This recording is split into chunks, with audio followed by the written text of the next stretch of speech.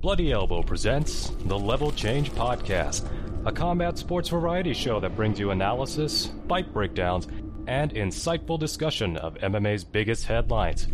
Here are your hosts, Steffi Haynes and Victor Rodriguez.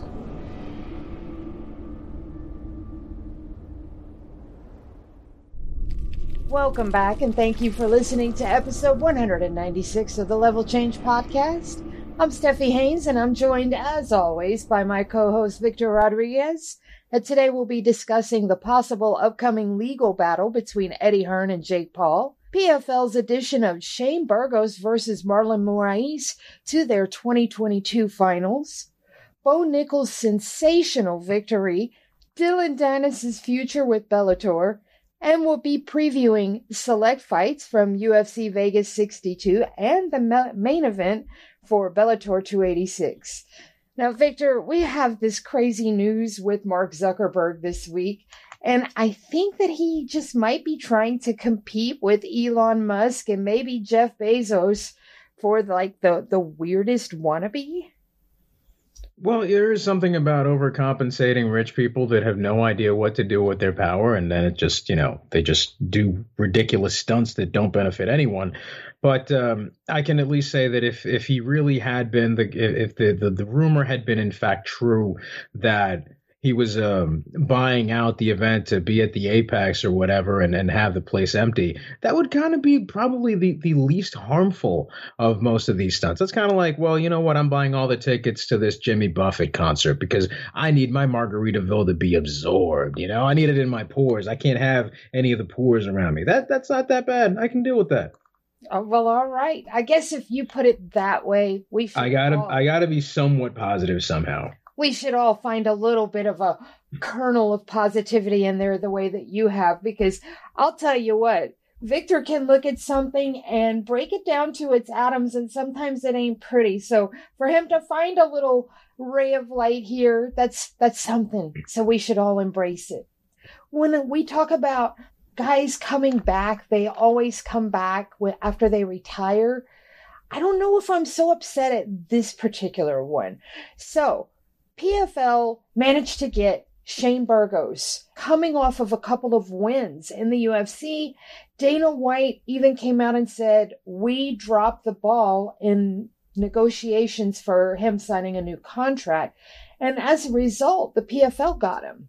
And then we find out that Marlon Moraes, who retired back in April, so less than 6 months later, we find that he's come out of retirement, and surprise, surprise, he's also signed with the PFL. Shane Burgos is a featherweight. So what is happening here? Well, Marlon Moraes is moving up to featherweight. So I always think of Victor whenever we talk about guys coming out of retirement. There's always this one little caveat that we sometimes make, and Victor is real good about this in pointing out that this might be a good thing, is if they move up in weight and if they still have some mileage. Now, Shane Burgos is 31. He's 15-3. Now, it can be argued that last fight with Charles Jourdain, he did not win that. I don't think he won it. Lots of people don't think he won it. But anyways, it's a win on his record, so we're going to go with that. Now, he's going to be taking on Marlon Moraes, who's just 34. His record, though, 23-10-1. Now, he's been winless since 2019 when he defeated, and I'm going to use that in air quotes, Jose Aldo. But that was a very disputed split decision, and anyone with eyes pretty much knows that Jose Aldo won that fight. But again, Marlon Moraes has the win in his column, so we have to just put that aside and look at this, in my opinion, for the positive that it is. It gives Marlon Moraes a chance, an opportunity to make a couple more paychecks and maybe find a little more success in the place where he basically started, because we all know the PFL is just World Series of Fighting rebranded. So it's neat to see him go home, and maybe there with the competition not so fierce and with the move up, we might see a rejuvenated Marlon Moraes. And I think Shane Burgos is going to just be fine there because I feel like he has plenty of gas in the tank still. But I will say this. I was looking back at Shane Burgos' record, and he has been fighting. He has quite an extensive amateur record that dates all the way back to 2009. And Marlon Moraes has been fighting since 2007. So the difference in their records, while Shane Burgos' pro record is 15-3, had a pretty deep amateur record. So I feel like the experience and the mileage might be very similar here. Victor, what do you think? You know what, man? Good for them. I'm a fan of people getting out there and chasing that paper unless we have certain circumstances, and we've been down this road before, right? We look at guys like Bigfoot Silva, guys that should know that they have no business fighting. They should not be out there risking more of their health than people who've just been taking so many punishing losses. This is not that kind of case. Marlon's had some pretty, he did get knocked out one time here or there. He got, he hasn't looked like the guy that maybe a lot of us expected when he came over from World Series of Fighting. But that's okay. I mean, he was still good enough to be a guy who would hang with the top dudes and put up a hell of a fight. So I don't really see there being any problem with him deciding to stick around for another bit. I think it's actually better to see that if he was going to cancel his retirement, that he would at least move up in weight, whether or not that is to his advantage, whether that's stylistically beneficial to him because of the size differential and how that's going to all translate to a new division. That remains to be seen, but he's still competitive. He's still relatively young. He's not in the kind of thing where like, okay, that dude has nothing more to offer in terms of a challenge. That's not the situation here. And Shane Burgos, you could argue his stock is higher than ever, even with a controversial win. He's got the visibility from having some barn burner fights, and people know that wherever he goes, it's going to probably be action, and that is for a very good reason. So why not? Why not have him go in there? They're under the same management. That's another matter I'm not really going to delve into too much right now because, we all know how that moves. But if PFL can use that to their advantage, and they're not competing with the UFC. They're just there to put on some good fights and bilk all their partners here and into getting them to invest in their product. And at least in this situation, the product is selling to a degree, but the money is going to the fighters. We're seeing evidence of that in all of these cases, especially in the championships. So if these guys want to go out there and they're going to have a showcase fight for their pay-per-view, which will be their last event of the year, good. It bolsters their pay-per-view card. It adds more flair to their roster. It serves as a great advertisement of what you can expect in anticipation of next year. And it also gives these two guys an opportunity to fight for the million in their tournament. What is there that could be a major downside, at least big enough to offset any of that? I don't really know. It seems okay to me. Is it a perfect win-win on a one-to-one basis and everything? Probably not, but it's still pretty damn good to me. Yeah, it really is. And I just wanted to point out that he's leaving a really, really tough Lion's Den and going over to a place that might be a little easier for him to navigate and possibly set his eyes on getting that $1 million prize. You never know. I just think this could be the Phoenix rising from the ashes moment, possibly. That's about as good as I can put it, really. That is the case. That is what we have before us, and honestly, I'm really looking forward to it. It's about a month. Well, it's almost 2 months away. It's near the end of November. It's the day after Thanksgiving, so keep your eye on that. And we are going to move on to someone who, well, it's been kind of hard to keep an eye on him. Dylan Dennis, ladies and gentlemen, a man that is, in his mind, beloved by many, but in the real world, a lot of people kind of go, who? Yes, that guy. You may remember he was signed to Bellator. Yes, he was signed to Bellator and made his MMA debut back in 2018, had a follow-up fight in 2019, hasn't fought since. Now, he did go 2-0, which is understandable and expected for a guy who comes in with his pedigree. He had a fight that was scheduled for January of 2020, but something must have happened. Let me look outside my window. What happened in 2020? That fight never came to fruition. But he hasn't had any fights scheduled since. Nothing has happened in terms of his professional fighting career since then. And that's just that. I mean, that's pretty much it. Other than the ugly incident with the bouncer where he got pinned down and, he didn't really look like the world champion grappler that he probably could have been. And let's just give him the grace, okay, the caveat that he was out there. Well, I mean, was the guy a cop? Did he know he was a cop? Like, I don't know. It doesn't matter. The point is, what's been going on with Dylan Dennis? Is he going to fight again? Is he still capable of, going in there and competing in the cage? And is it something that he has a desire to do? Well, someone who was asked about that recently was head honcho for Bellator, Scott Coker, and also someone you may remember as the former star of the seminal classic Surf Ninjas with Tone Loc. He was asked about this at the post-fight press conference after the Dublin event this past weekend. He had this to say, quote, "Dylan is a kid we had a lot of high hopes for. He's super talented, jiu-jitsu fighter, but he's got to stay active and he's got to want to come back. He calls me, he wants to come back, and then sometimes I don't hear from him for months. If he's really that serious about coming back, we'll definitely have a spot for him and we'll definitely make an opportunity for him." That sounds like pretty much the most peak Scott Coker you can imagine. Diplomatic, doesn't bury the guy, lays it out there, but he also does give you a little bit of frankness there. I mean, okay, it is a bit of a problem to say that the guy doesn't get back to you for months. Well, maybe you should be checking in with him. I'm not sure how that dynamic works. Maybe Coker didn't mean for it to come out that way, but it does seem a little odd. Regardless, the guy's been away for a long time, dude. I mean, what do we need to do? What do we need to see for this to even be a thing? Because, again, his last fight was in June of 2019. So it's been 3 years, man. 3 years. What do you do in that time? I mean, has he been training with McGregor since? I don't know. It doesn't seem like it. Not the way McGregor's been fighting. Does he seem like he wants to come back? He's been making some noise here and there. But the biggest problem I've had, and I've said this many times, I've said this on this podcast quite a few times, is that he gets on social media and he calls out literally anyone that is not fighting under the Bellator banner. That's not really a way to make your name known, son. That's not really a way for you to get any sort of traction going if you're not actually getting in there and showing people why they should be excited to have a fight with you, or why the audience should be excited to see a fight with you and someone else. Last thing I heard from him was calling out Andrew Tate, disgraced YouTuber and social media personality, and possibly, allegedly human sex trafficker, allegedly.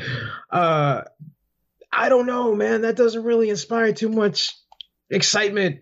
I don't really think that that's something people care to see, especially since Andrew Tate's kickboxing career wasn't all that, and he hasn't fought in a couple years, and he's never really trained for MMA.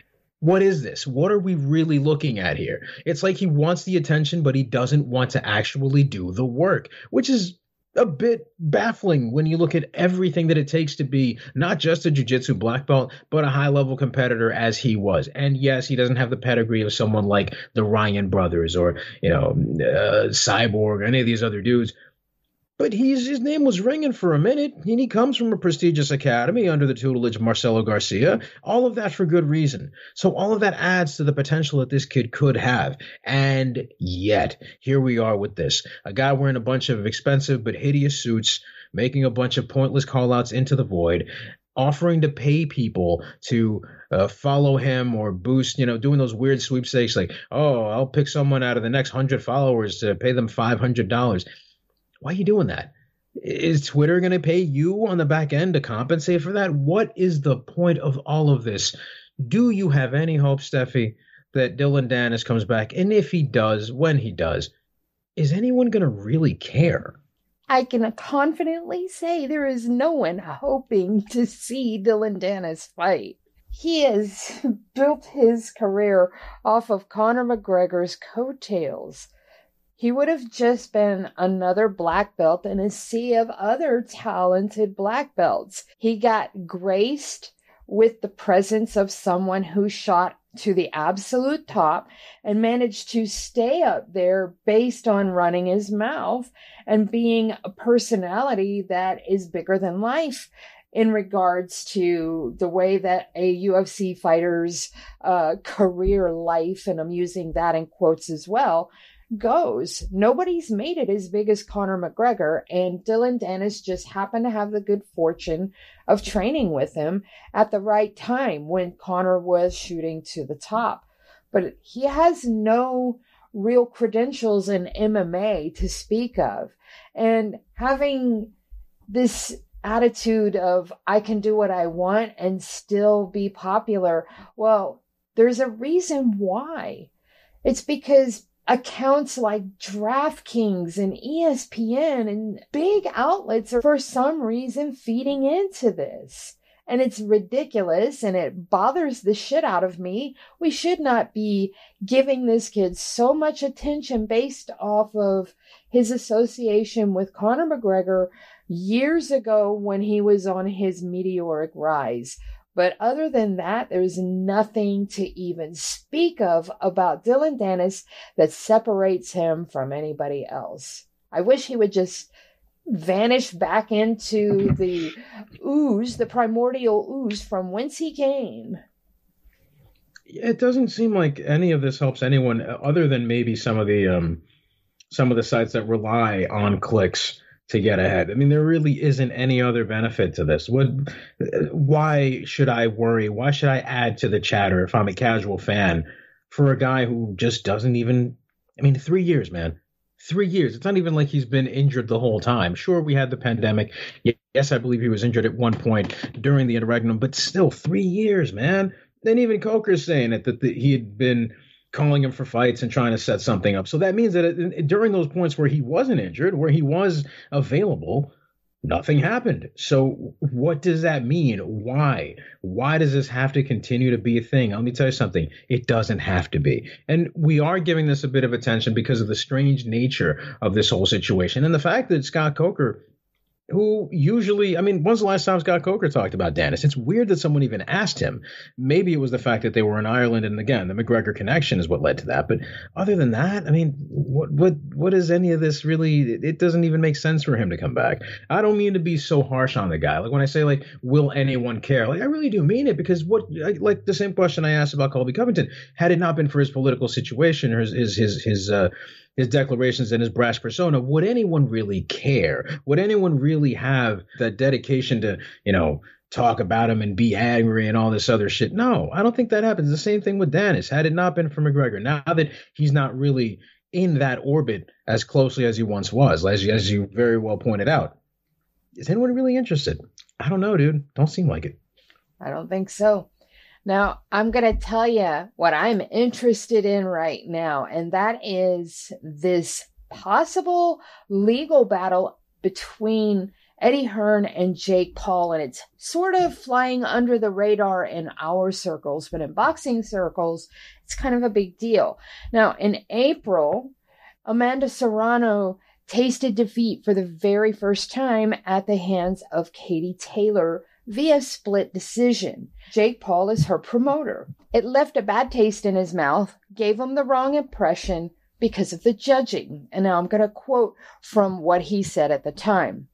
I still think Amanda Serrano won the fight. Then you see this judge, Glenn Feldman, who had the biggest gap between Taylor and Serrano. Everyone pretty much had it a draw or that Amanda won. But this judge, Glenn Feldman, scored at such a big gap for Taylor, gave rounds that Amanda clearly won to her. Then this judge, Glenn Feldman, shows up in Saudi and scores Anthony Joshua a win over Alexander Usyk. Everyone who watched the fight knows it's not a split decision. Usyk had a runaway victory, clearly won the fight. This judge, Glenn Feldman, gives it to Anthony Joshua. It's like a repeated crime here.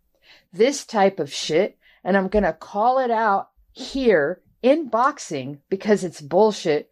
Clearly, this guy is getting paid money by Matchroom Boxing. Oh. Yeah. Now, that is not something that you want to say. And You don't want to double down on it. And guess what? Jake Paul is the kind of guy that doubles down on things. So I'm going to go a little further now, because Eddie Hearn caught wind of this. And at first, he puffed his chest out and he quipped that he was going to, quote, chin him or sue him. TMZ was the first one to report the news that Hearn had filed a $100 million defamation lawsuit against the problem child for these allegations. And then Hearn's lawyer, Frank Salzano, also released this public statement. Both legally and ethically, there is a clear line separating opinion from defamatory lies. Jake Paul knows that, and he purposely crossed the line when he wrongly accused Matchroom Boxing and Eddie Hearn of fixing fights. Nonetheless, he was still given an opportunity to retract his defamatory statements, and he refused to. Now he will face the legal consequences of his actions, as Matchroom and Mr. Hearn will be seeking damages in well excess of $100 million, given the value and goodwill attached to the Matchroom business and the harmful nature of Mr. Paul's comments. Now, Hearn also discussed the issue this past week, saying that Paul and his unacceptable allegations will be dealt with. And I quote, "We take our values as a business and a family very, very seriously. We love the sport of boxing. For him to come out with idiotic comments without even thinking about what he said is extremely harmful for me and us as a business, and very disrespectful to us as a business and a family." Paul doesn't even understand when he says, "Why are Matchroom still choosing that judge?" Matchroom doesn't choose the judge, you idiot. The commission does. I don't even think he knows the rules or structure or how it works. Sometimes all this Jake Paul stuff is a laugh, and it's funny and it's good for business. This is not, and it will be dealt with. Woo. Now, Paul also has another tough battle ahead of him, because we have to remember he's going into his fight against Anderson Silva, and that is not going to be a walk in the park, and that is just right on the horizon on October 29th. So when you factor in this very, very big deal, $100 million, and Eddie Hearn can afford an entire legal team, this could be a make or break situation for Jake Paul, and he needs to really learn to shut the fuck up. Victor. There's only one thing that Eddie Hearn said that I don't agree with, and that is that he thinks that Jake doesn't know about how that stuff works. I think he does know. The problem is that he's so much of a galactic level asshole that he feels he needs to be inflammatory with every single thing he says. I don't buy that he didn't know that Matchroom doesn't choose the judges. He had to have known. As dumb as he is, he's smart enough to know that. Okay, so I'm not, maybe that's just me. I don't know. It could be just a difference of opinion. Maybe Hearn's right. Maybe he doesn't know. But what stands here is that you don't just run your mouth and get someone into the kind of trouble that this could potentially get them by saying, oh, these guys are fixing fights, which is, basically what he's trying to say here. That's tantamount to accusing them of essential fraud in fights and saying that there's a deliberate effort to have a particular judge on payroll and to, influence the outcome of fights for whatever desired outcome they're looking for. That's that right there. You can't do things like that. And Jake knows that you can't do stuff like that, but he's going to go ahead and do it anyway because, well, it's worked so far. Why not, right? I mean, he's suffered no consequences for any of his misbehavior. Why should anyone start with that now? Well, here we go. Now, this is how you discipline a guy like that. You got to hit him in his pockets. And what gets me is I'm no legal expert. I'm no scholar. But it seems like Matchroom's got a case, man, because the reality of that is Eddie was right. He doesn't choose those. Matchroom doesn't choose the judges. The commissions do. You got a problem with that? Take it up with the commission. We've been griping in MMA about incompetent judging for years. I know my brethren on the boxing side have been making the same case as well. Whether or not it's as bad as it is in MMA, well, we can argue about that at some other point. But Point is, it's a problem that exists, and it's outside of the hands of the promoter in that case. Is there corruption? Yes. Have we seen cases of people being influenced in terms of, maybe a little bit of money on the side or some favors here or there? You score a fight this way. Sure, but you have to prove that. You have to have a pretty tight case and some witnesses and some corroborating evidence to make that sort of accusation and walk away unscathed. It doesn't work this way. This right here, everything that's going on with the Paul brothers, man, it's like you just can't. And I'm afraid they're probably going to find out the hard way. And good. I mean, it's about time somebody put him in his place somehow with something, because you can't this kind of shit right here, man. It's bad for business. And if you're looking to do business with someone like that, if, for example, Paul says he wants to fight someone that's under the purview of Matchroom, well, how's that going to happen? How are you going to go into a business relationship with somebody like that? You're shooting yourself in the foot on that one. It's kind of it's a little weird and a little bit of it's a bit of a rare mistake for someone who is as good at calculating his odds for what could happen in the future in terms of business relationships like Jake Paul. But that's what we get. Well, there's a couple of things. The most important is that Eddie Hearn manages Katie Taylor, so any hope of a rematch between Amanda Serrano, who Jake Paul manages, and Katie Taylor, which would be the biggest boxing match in women's history, this would be the second time they would achieve that. Well, that is on precarious footing now because of this legal thing. Now, this second thing, and probably the most important fact in this possible lawsuit, is that Matchroom reached out to Jake Paul and gave him the opportunity to retract the statement. They specifically mentioned that. The lawyer specifically mentioned that they gave him the opportunity, our generosity. We gave him the opportunity to retract the statement, and he refused. That's important because a judge will look at that, and I mean, this thing might get a really quick ruling. Yeah, very well might. They might end up settling out of court or something like that. But that Jake is probably going to have to go and read a statement through gritted teeth, stating that I didn't really mean it or whatever. I spoke in the heat of the moment. We're probably going to be seeing one of those, and they're pathetic, but sometimes it can be fun to see. I probably should explain to you why I have your topic following this one. And it's because Jake Paul likes to pull women's talent. Can you imagine the person that you're going to talk about next possibly facing off against an up-and-coming boxer? I'm not entirely sure, but let's just rip the Band-Aid off of this thing right away. Let's have Vanna White pull the tablecloth off of the table with the prize on it. We're actually going to be addressing Aspen Ladd, whom you may have heard last week was unfortunately released from the UFC contract that she was under after missing weight yet again in an unfortunate set of circumstances that led to the cancellation of her fight. So she was asked she wasn't asked, I'm sorry. Dana White was asked about this matter and what really could be in store for Ladd in the future. And he had this to say: I don't know. I do know, but we should probably talk about that at the appropriate time. And this is, of course, when, prior to her being released.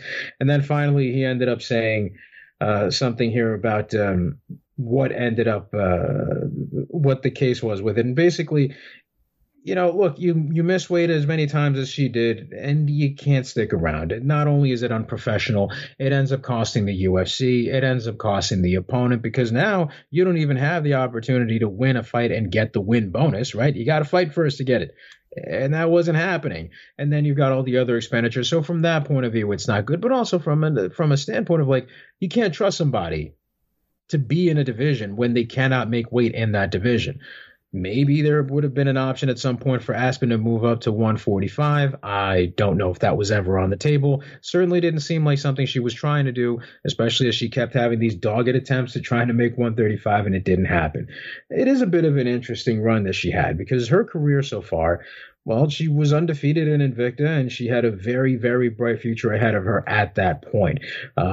She basically came in and started racking up finishes immediately as a professional, and after she ended up at 7-0, Her last win in Invicta against Ajara Eubanks, and she won that one by decision. Her first time going to the judges. She makes it to the UFC. She plows through Lena Landsberg, Tanya Evinger, and then wins a rematch against Ajara Eubanks by decision again. And everything fell apart in 2019 when she lost to Jermaine Randami. Rebounded with a win over Yana Kunitskaya, then lost 2 straight to Norma Dumont and Raquel Pennington. Given the fact that we did have the pandemic in 2020 and there was a lot of shuffling going around, she had 4 fights canceled between 2020 and 2021.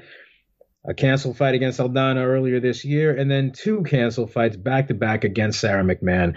You know, man, look, if you're not reliable, you probably shouldn't stick around. If you're not going to move up, then that also adds another element of complication to this situation. What happens with Aspen Ladd now? Does she go to PFL and move up to 155 to have a shot of something there? Does she return to her old stomping grounds in Invicta? Or should she perhaps pursue another avenue, which would be going to Bellator? I'm sure that she could probably find some sort of spot at 145 and would probably, with her skill, be a nice and welcome addition to that, or to not just that organization, but to that division there. But what if she decides to go boxing? I mean, I don't know. It seems that she started her MMA path through grappling, but ended up picking up striking afterwards. And she does have power in her hands, but whether or not that translates to good boxing purely and exclusively in the arena of boxing, that's another question that I'm not really too sure about as far as what the answer is. What are we to make of this release? Is it happening at the right time, or should it have happened sooner? What do you think is next for her? I think it's happening at the right time, perhaps a smidge too late, but we're always all about giving people second chances. Well, she got a second and a third, and, you know, this is the breaking point. This is the straw that broke the camel's back. Now, obviously, when I mentioned that she could be a possibility if Jake Paul ever decided to make another women's fight, if he wanted to go a little further back in the pecking order and possibly showcase some up-and-comers. And since he likes to crisscross MMA and boxing, and let's not forget, Amanda Serrano is still undefeated in MMA, so she's actually a crossover herself, and that was kind of the parallel I was trying to draw there. But it's not anything I was serious about in that regard. However, there has been quite a bit of buzz around bare knuckle. There's also Ryzen. There's One. There's a lot of options for her, but I really think your first one is the perfect suggestion, and it is where I would imagine she would go. It's the first thing that pops into my head, but I just wanted to put all of the options on the table. But it is the smart thing, and that's to go to PFL, and hopefully she can get that opportunity because she can probably thrive there. And then we finally might get to see a little competition for Kayla Harrison. Well, yeah, and just a couple of things on that here. I finally found the quote that I'd been looking for here, and I fumbled. Dana White said this, quote, "We tried to work with her. She's a great kid. She's a really nice person. It's never fun when you have someone who's actually talented. She's a talented fighter, but part of the job is making weight. She's not made weight so many times. It had to happen. Not something you want to do, but something that had to be done." So she's still 9-3 as a professional. One and Ryzen aren't just picking up, they're not picking up just any American fighter here and there. They're looking more for American fighters that would maybe fit their mold. And I don't know if she would actually be the kind of person that they would pursue. But, however, maybe she could go out, win a couple of fights, and if she can keep her weight in check, come back to the UFC. But probably the smart money might have to be blowing up like some of these other competitors at PFL that started at 135. Go up to 155. Do what you can, and maybe try to see if you can claw the the title away from Kayla Harrison, which, I mean, good luck with that. But, I mean, look, it's not impossible for her to come back in some way, in some capacity. It's just going to take a lot of work. Indeed. We're going to talk real quick about Bo Nickel because he's all the rage right now, and with good reason. I mean, boy, did he run right through Donovan Beer. 52 seconds, and it was smooth, and it was vicious, and it was efficient. My goodness, he wasted no time, barely took a deep breath. And I believe you had mentioned him a few shows back, maybe a few months back. It might have even been before Mookie left, but boy, were you onto something with this one. I have a few thoughts here with this, and good for him in the manner in which he's acquitted himself. He's shown in 2 performances in a single year, barely breaking a sweat, doing an amazing job at putting people away. Whether or not this means he's ready for the UFC, it depends really. I mean, I've seen some chatter. I've seen some people talking about, well, is he really ready? He looked good against these guys, but they're not in the UFC proper. They're more, regional talents and all that like him, which, okay, I get it. But you also have to consider that this kid, he just started his MMA career, and maybe signing him at 1-0 would not have been the worst thing. I don't see really why they needed to do this other than throw ESPN a bone and offer them another set of, just to have more eyeballs on the product. And this dude that he fought was actually pretty strong and pretty crafty, but stylistically, we kind of should have expected that to be the case. Good for Bo Nickel. He's made his case. He's calling everybody out. He's hungry. He wants everything that can come his way. I don't like that American Khabib nickname. I don't like it when guys this talented get tilted as, the next whatever, when they can just be the first them. But aside from that, he's already apparently got a fight that he's agreed to against Jamie Pickett. That's going to be coming up soon. And look, if he can fit another fight or 2 by the end of the year, if he makes short work of Pickett, number 1, super impressive because Pickett is hella tough. But number 2, this dude is working on a hell of a schedule. I just worry that he's going to be getting the kind of frequent fights that don't allow for the growth and maturity that you kind of need in a younger prospect. But, I was mentioning this to someone the other day. I can't remember who online, who was like, someone compared him to Aaron Pico. And I felt like this is kind of what Aaron Pico, the expectations that people had of Aaron Pico, right? A guy who had power in his hands and a really cool set of people around him, but didn't really have much structure in his training, considering that he was like, well, he's a 10th Planet guy, but he was with AKA, then now he's going here, now he's with Jackson's. It seemed kind of like a mess, and you kind of got the impression that you're not really sure what the training scenario that would be optimal for him would be, but it's probably not that. It seems like Nichols got good people around him. It seems like his game is well put enough together to not have some of the pitfalls here, as long as they don't rush him ahead. So good for him, and, I think we are really seeing history right now, so good. I'm happy for them. I think a big difference here is there's a little bit more room for upward movement at middleweight than in the lighter weights where Aaron Pico is competing. Yeah. So I think that middleweight's a good division for a guy like this to come in, because the competition isn't quite as tough until you get into that top 5, 6, 7 guys. But middleweight, admittedly, the lower end of the rankings can be navigated by a guy like Bo Nickel pretty easily, I think. Yeah. I just wish they did what they were doing at first with Sage Northcutt. Have him be the guy who takes out the trash, okay? And I don't mean that like, okay, maybe that's a little harsh, but what I mean is if you have a guy who's at risk of getting cut, feed him to him. You got a guy who's lost 3 straight, give him the Bo Nickel. You know what I'm saying? He's got the experience edge, and he's going in there against a young whippersnapper. Here, go ahead. Just put him in the wood chipper. Just have him clear out the lower end of the division for guys that you owe fights and probably don't want to have around anyway. That's probably one way to, at least for 2 or 3 fights, have some form of ring time that he can use to his advantage and develop the kind of patience and test himself a little that way. I think that's probably something that would be to their benefit. But who knows, man? Pickett's not a slouch. They're not throwing him at the bottom of the division right away. Pickett is a tough dude. So this is probably a better test than some people might realize at first glance. Now, before we move on to our preview, I do got to ask you one more question here on Bo Nickel, because again, this is kind of a big deal. I'm pretty excited about this guy because, wow, it's looking like he's got the whole complete MMA game. I'm hoping that what we're seeing continues on.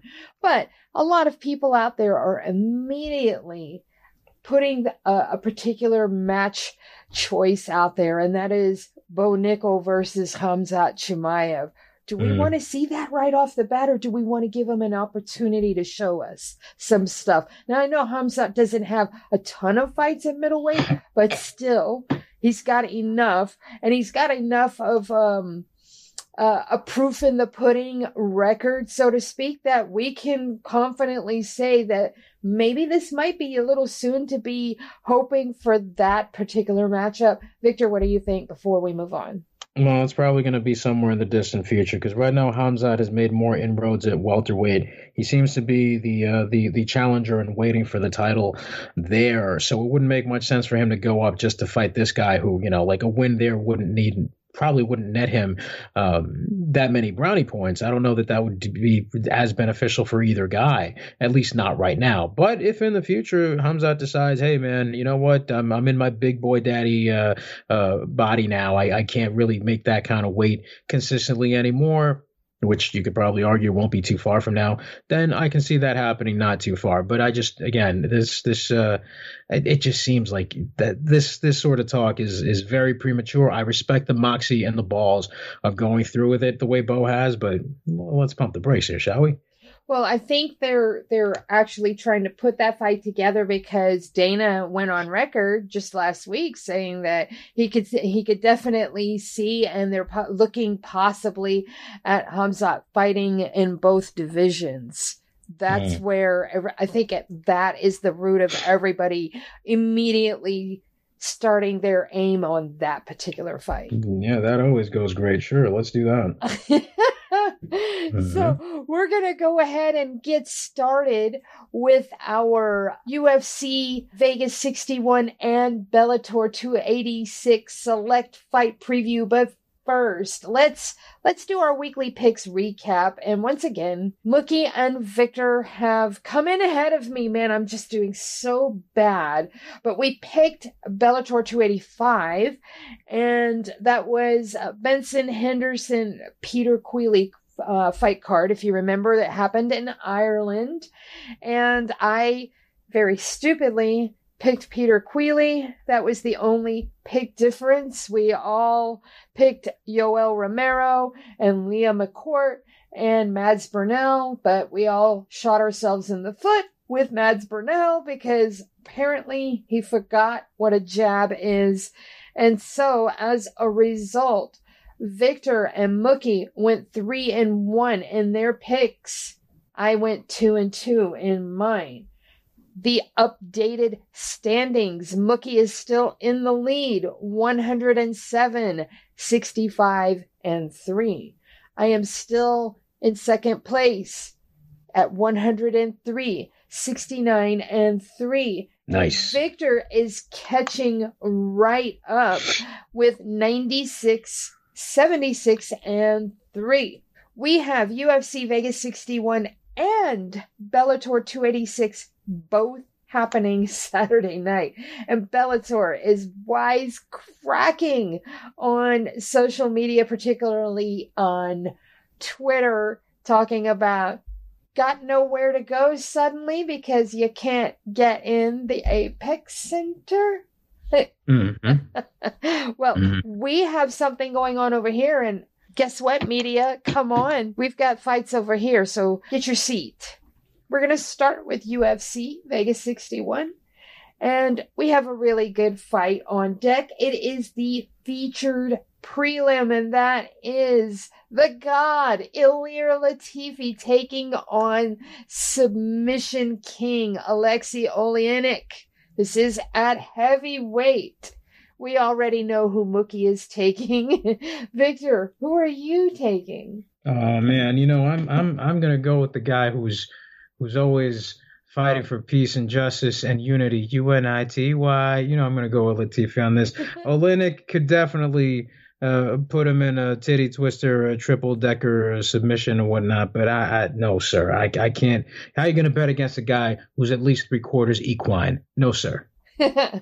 All right. Next up at lightweight, Vyacheslav Borshev taking on Mighty Mike Davis. Mookie is taking Mike Davis. Victor, how are you going? Man, it's a good fight, but I'm just not really, I don't know, something about it. I'm going to watch it. Don't get me wrong. I'm not super thrilled. Maybe it's the fact that it's not as divisionally, like the implications aren't that big for a winner. Right. I don't know. Maybe that's what it is. It's got me kind of like, I guess. But unless either one of these guys ends up with a tremendous finish, I'm gonna go with the contrarian route. I'm gonna go with Borshev. So next up, we have Honey Barcelos taking on Trevin Jones. Now, Mookie is going with Honey Barcelos. How are you? Yeah, I guess I'm gonna go with him too. Trevin is he's a hell of an athlete, strong dude, and he's really good at controlling dudes in the clinch and pressing them. But he's probably gonna need a little bit more than that in his bag of tricks. All right, so I'm also going with Honey Barcelos, and I can't remember if I actually said who I picked in the Mike Davis fight. I am taking Davis. We're getting a little closer to the top now. We have Francisco Trinaldo taking on Randy Brown. It just reminds me of those old tomato sauce commercials. Ciao, Francesco Trinaldo. Like I can't. Contadino, that was the name of the brand. With the yeah, that's right, baby. Old man hours. What's good? Man, Rude Boy, another dude who's good and technical and all that, but I can't count Trinaldo out. Listen, this is not going to be the most scientific of all sets of picks. If you haven't figured it out by now, I'm largely going by vibes because it's just not. It's such a weird card in some ways, given the fact that these fights don't ultimately have that much in terms of mobility. And that's not to say that they don't matter. It's not to say that they're not important. It's just like they're kind of tough to pick in some ways, but at the same time, I'm going Trinaldo, whatever. I mean, he's part of the Constrictor fight team. Jesus Christ, that just sounds so lethal. It does. But I'm going with Randy Brown. And Mookie is as well. I can't. At some point, Trinaldo's going to show us just how old he is, for real. No, I mean, I don't know that the guy to expose him is some dude from Long Island, but hey, he is Jamaican, so that offsets it by like 80 points. I mean, he's 44. What you trying to say? What you trying to say? But he looks like he's ageism. He looks 104. Yeah. He's actually 44. He fights like he's about 34. You know what? If we find out that this is a Manute Bol situation, he's actually like 73. Oh man. Oh my God. All right. Finally, we get to the main event here. We have Mackenzie Dern taking on Xiaonan Yan. I hope I'm saying that in the proper order. That's close enough. I really want to do it properly, so hopefully I did that right. If not, please feel free to correct me. Anyways, Mookie is taking Mackenzie Dern. I'm taking Mackenzie Dern. Victor, I don't know which way you're going, but you really don't know. You really. I'm thinking Mackenzie Dern because you're always partial to grapplers. I can't. Jan doesn't have the kind of power to put Dern away. I don't think, or really put her in any kind of trouble. When you get that flypaper level grappling, I don't know that Jan is there. I don't know that there's anything she can do in her training that'll prep her in a single fight camp for that to happen. So no, I'm gonna go with Dern. We do have Bellator 286 coming up. That main event is a good one, and it's Adam Borics taking on Patricio Pitbull. Featherweight belt on the line. I really like this. At one time, Adam Borics was my dark horse pick to take over that division, but Patricio Pitbull is still prime, top of the heap. Excellent fighter. He's one of the very few that I feel you could bring him over into the UFC and immediately give him a title shot, and I wouldn't blink. He is creme de la creme, just like the champs over in the UFC. I think that he could absolutely give Alexander Volkanovski the fight of his life.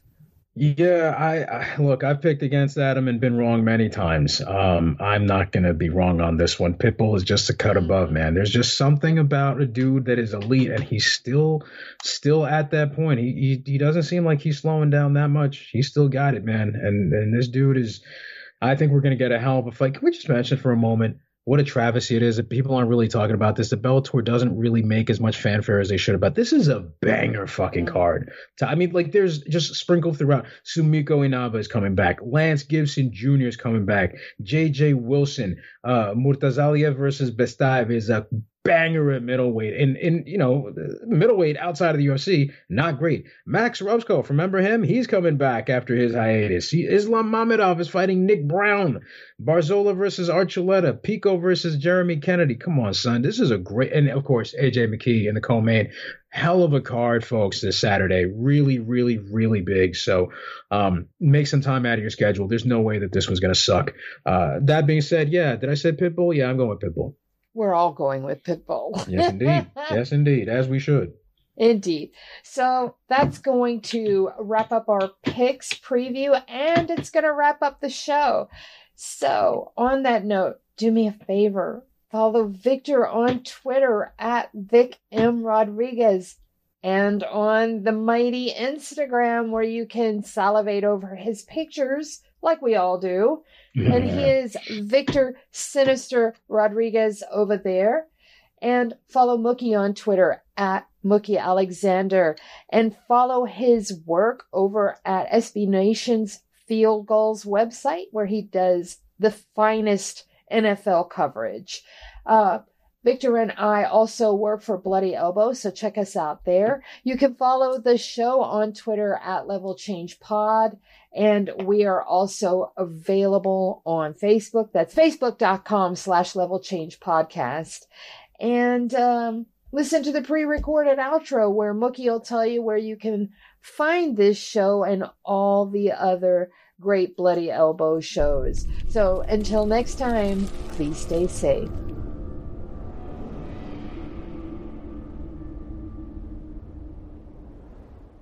Thank you for tuning in to this Bloody Elbow Presents production. To check out more of our content, subscribe to our YouTube channel, which is titled Bloody Elbow Presents. We're also on SoundCloud, Apple Podcasts, iHeartRadio, Stitcher, Spotify, TuneIn, Overcast, Player FM, and Amazon Music.